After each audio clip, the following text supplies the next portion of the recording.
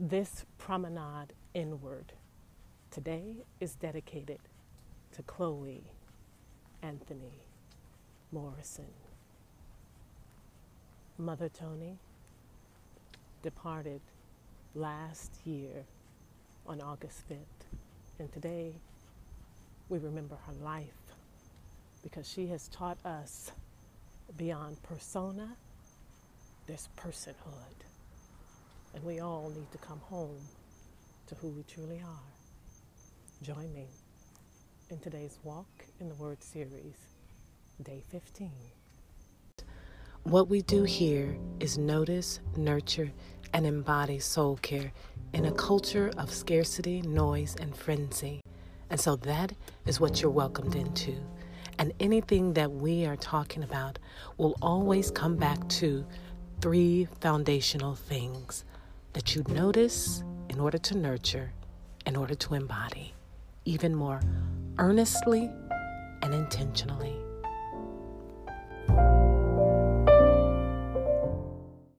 Choose to experience and let go of expectations for why you're here. Expectations can prevent us from seeing what's right in front of us. Our assumptions color what's really there. Sojourner, I want you to practice looking at yourself. Really look at yourself past who you've been told that you are, or who you have believed yourself to be, or the part you have played, the roles that you play, the masks that you wear. Let's remove them. Let's remove the prejudgment and critique, one layer at a time, that normally attach themselves to those very things. I want you to pause and trace with your hand a section of your body. Maybe your face, maybe your hand, your arm, your legs, maybe your thighs, maybe your belly, your chest, your shoulder. But what I want you to do is allow your hand to trace your holy temple. Welcome her. Welcome her creator and sustainer. Get a keen sense of your embodiment as you untether yourself and discover aspects of drawing in the closeness of who you are and who you are becoming because of who has created you and designed you.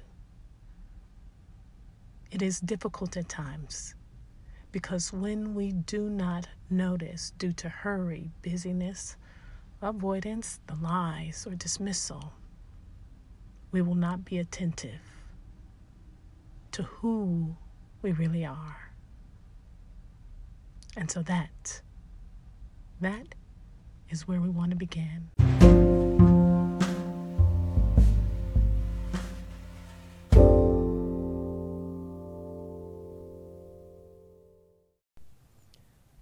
I've welcomed us all into this tranquil, although disruptive promenade along a stretch of 22 days. And I want to thank you that you're here at day 15. And it is with great honor that I actually walk this day out remembering Toni Morrison.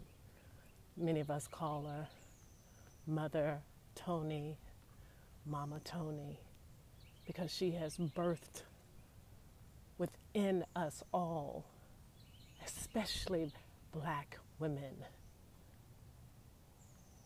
a dignity to show up and come home to ourselves and become a home for others who are doing the same thing.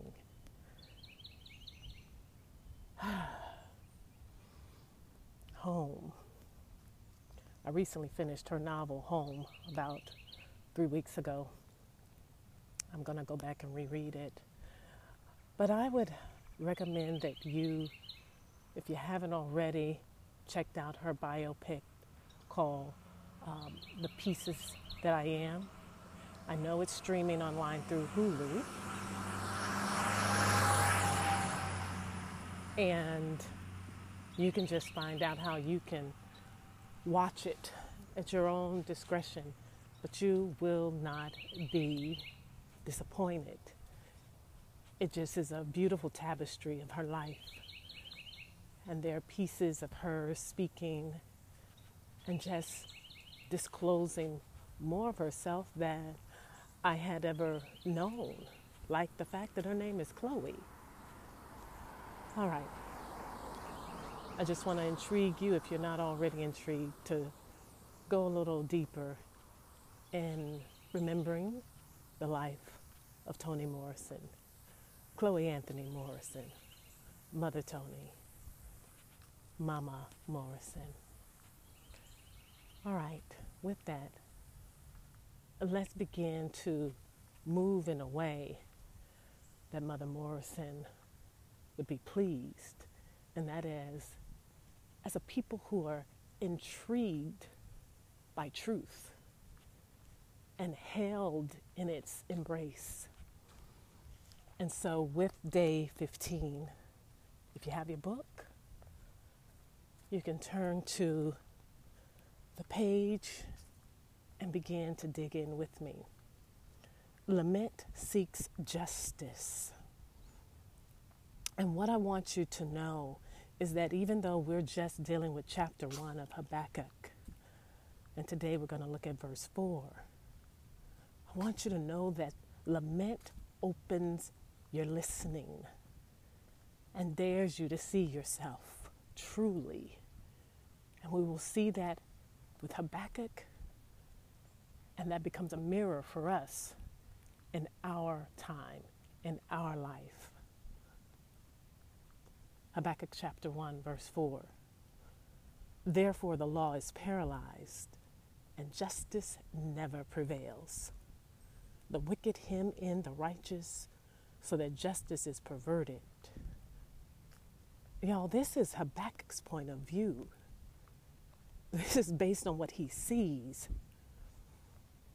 But here's the thing.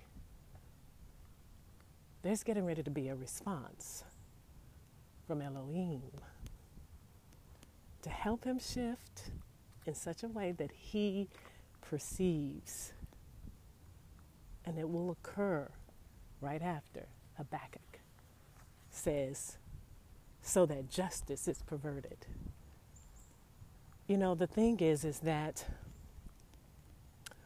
during this time, it is believed that Habakkuk is writing this prophetic word before Jerusalem was attacked by the Babylonians in 597 BCE. So the prophecy is generally dated a little bit before that, about 8 years before. And so there's this urgency. And what we see in God's response in verse 5, he says, look at the nations and watch, and be utterly amazed. Utterly amazed? Utterly? For I'm going to do something in your days that you would not believe, even if you were told.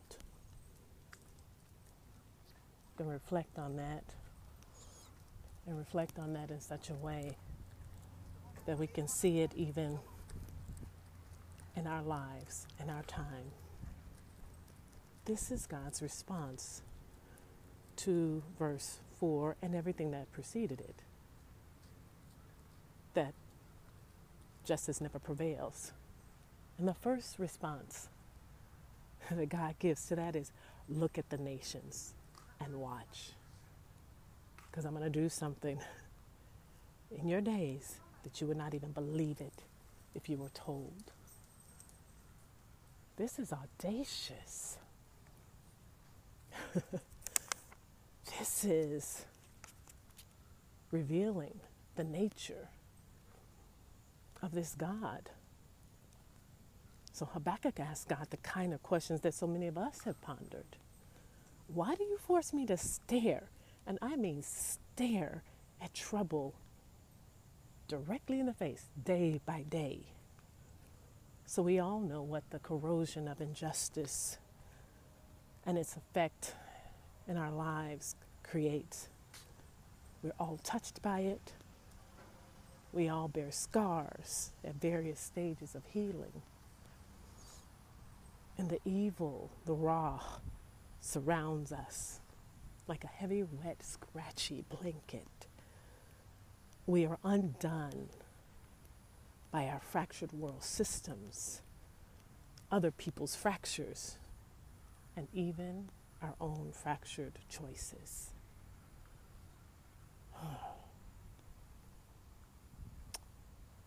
The stuff that builds other stuff by unjust oppression. That is what we're talking about. The architecture of conquest that we see within and even without. That's why we have to take an inward walk. That's why we must come home through lament, through joy, through the pursuit of justice, through questioning, through doubt.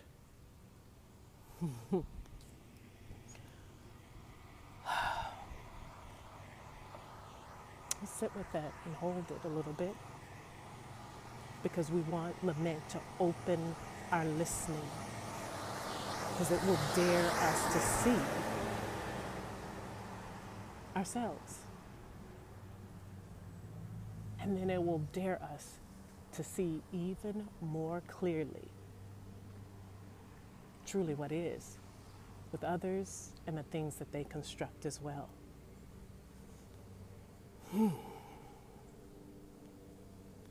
So, there are some things that I want to say, and not to overwhelm us, but I want to just dig a little bit beyond Habakkuk, or I should say beneath, not beyond it, but beneath Habakkuk. You know, the first 2 chapters of Habakkuk are inspired by careful biblical interpretation by the Dead Sea Scrolls community. And this was a community, if you're not familiar, won't go into much background, you can research it on your own. But this was a community that was of priestly descent, but they broke away from the temple in Jerusalem because they had believed that the priesthood was corrupt. They'd become corrupt and self-serving. Unjust oppression was happening, all under the guise of righteousness, self-righteousness, greed, self-adulation, exaltation. And so with this community, there's biblical interpretation of Habakkuk. There's a commentary. And that biblical interpretation also could be referred to as Pesharim, as they would call it. It's just simply interpretation. It's them looking at the portion of Scripture, and there's a good portion of content found in the Dead Sea Scrolls of Habakkuk. And so when we look at it, we look at this community, a first century community, looking back at the writings from 605 BCE, and they apply for themselves whatever Habakkuk had proclaimed in his day. And it was actually something that they saw having great meaning for their community in their day. And so we can learn a lot from the Dead Sea Scrolls community by doing just that. As we listen to Habakkuk and we're now in the year 2020.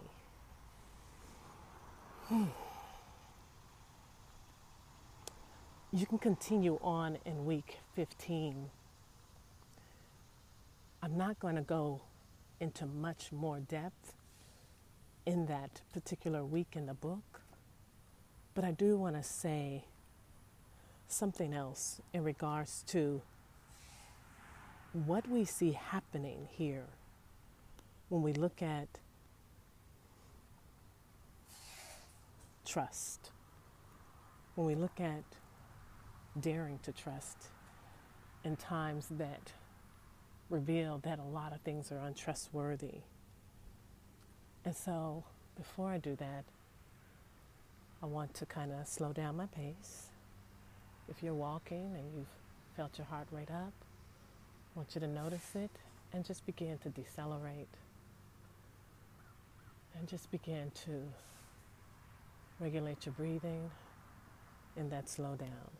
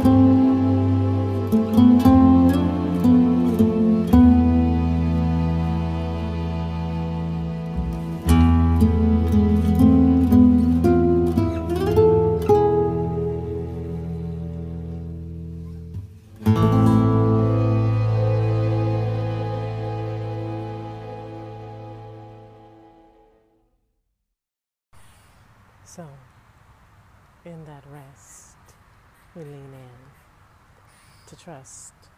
So whether you were on an outward walk, we're all on an inward walk. Remember, it is the promenade inwards first. No matter what kind of activity your walk looks like, we're all resting. And that simply means we're getting ready to redirect our activity.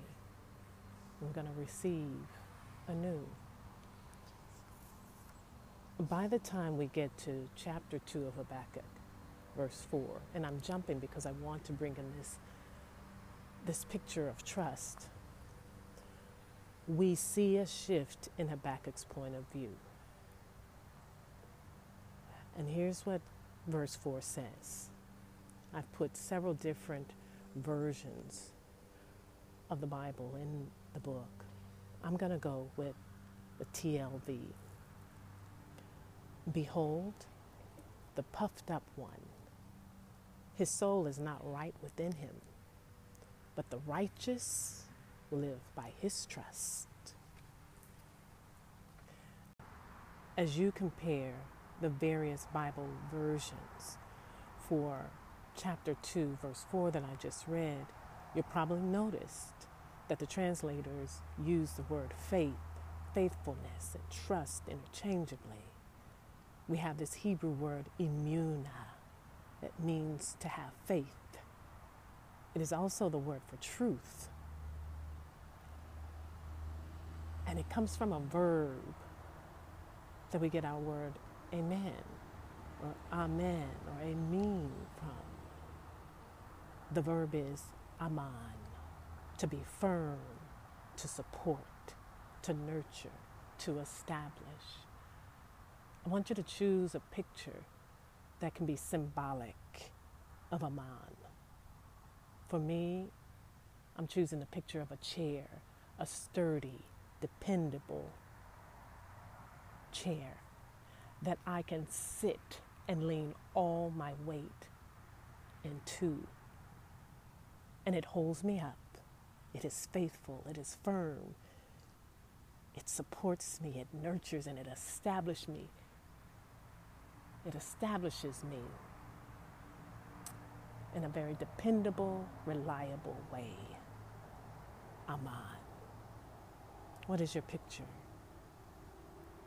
And of course, you can borrow my chair picture, but what is the image that comes to your mind when you think of Aman? Truth, faith, faithfulness. Hold it and let it resource you. Imuna has a broader meaning that has implications for what God calls us to as a people of faith. But I want you to notice how it also contains the idea of steadfastness or persistence.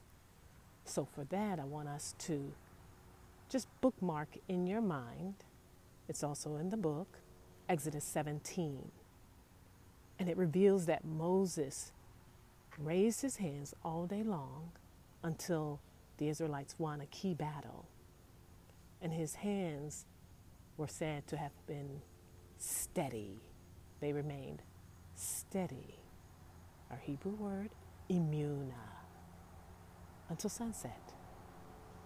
And so in this sense, the word means steadfast. So I want you to really begin to rediscover faith, rediscover trust in light of this word imuna.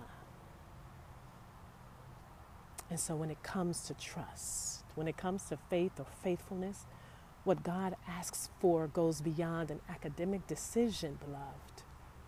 It's not just about this whole mental acquisition to believe that a particular set of facts are right or some dogma is devoted to. He wants faith in his promises to result in your steadfast faithfulness to him because he is reliable, faithful, trustworthy, imuna. You know, one of the things I continue to go into in week 15 is to really draw upon a particular blessing and affirmation called the prayer upon arising. And I want you to go a little further into that on your own. And I want you to notice where you are held in that healing and in that rest.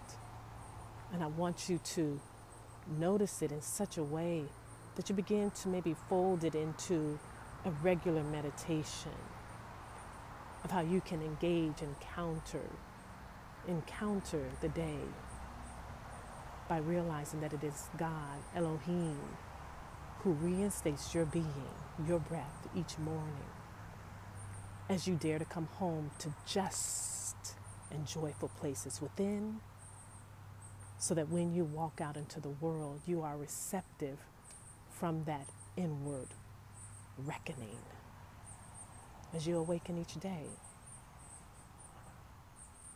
as you recognize the audacity to trust when you also are holding shattered pieces that are being brought together again and again. All right. Engage justice upon awakening in ways that dare you, double dog dare you, to trust in light of, because of all of the other untrustworthy things and people and places. First, beginning with that promenade inwards. All right, Sojourner, be renewed by God's blessing you with an awareness to lament and the intimacy that it births within us. We'll end with our blessing, palms up as a symbol of surrender. Adonai bless you and keep you. Say your name. Adonai make his face to shine, smile on you. Say your name. And be gracious to you. Say your name. Adonai turn his face toward you. Proclaim your name and grant you. Andrea, now you say your name. Shalom.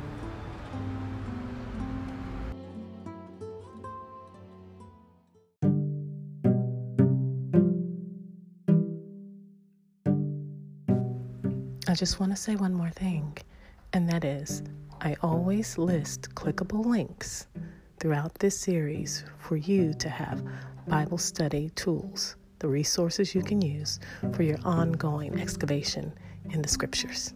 All right, carry on, Sojourner. Share my mom's podcast with your friends. Jesus is always with your heart and he loves you. Bye. Thank you. Thank you.